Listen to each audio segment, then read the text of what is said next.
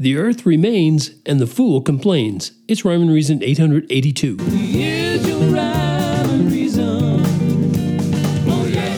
Hey there, Tony here, and I'm not in my studio. I'll just say that right up front. So the sound is going to be a little bit different. I know it's going to have a little room ambiance, a little bouncy sound. I think it's going to be that way. As I'm recording this, I don't hear that in my earbuds, but I do believe that's going to happen because there's a lot of hard surfaces here where I am recording, and I haven't actually been in my studio for weeks now, and that's a whole nother story I'll go into at another time. But right now I want to talk about how fires burn down beautiful places and volcanoes erupt and destroy communities and hurricanes blast entire cities and tornadoes uproot even the hardiest of trees and mudslides annihilate peaceful homes that were minding their own business. Sounds fun, right? Sounds like a good time we're going to have in this episode. But hey, there is a bright light. Through it all, the earth remains. Yep, that's a fact. That is a cold, hard fact. Or, the earth remains through a blistering hot summer like we just went through. And it'll remain throughout this whole coming cold winter, no matter how cold it gets. So you can fear what might happen, if you want to. But I'm just not going to join you in that whole fear thing. I'm not going to do it. For one, it's totally counterproductive. And, God says, fear not and worry not. There's that.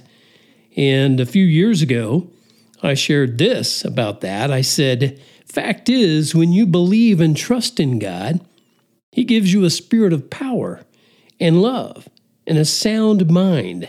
And that's a mind based on reason and sense and judgment, full of competence and security. Those are all good, solid things to be basing things on.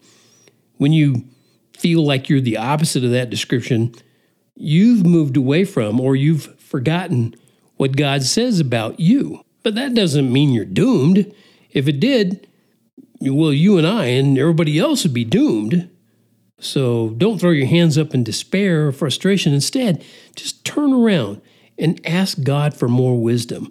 I need to. Please, God, give me more wisdom because I can be so incredibly hard-headed, I'll put it that way.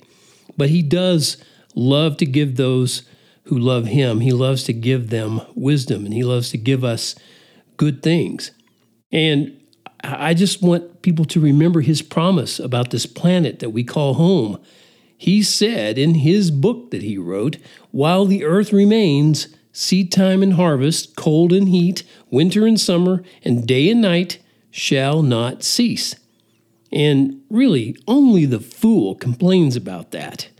So don't be a fool. Get wise.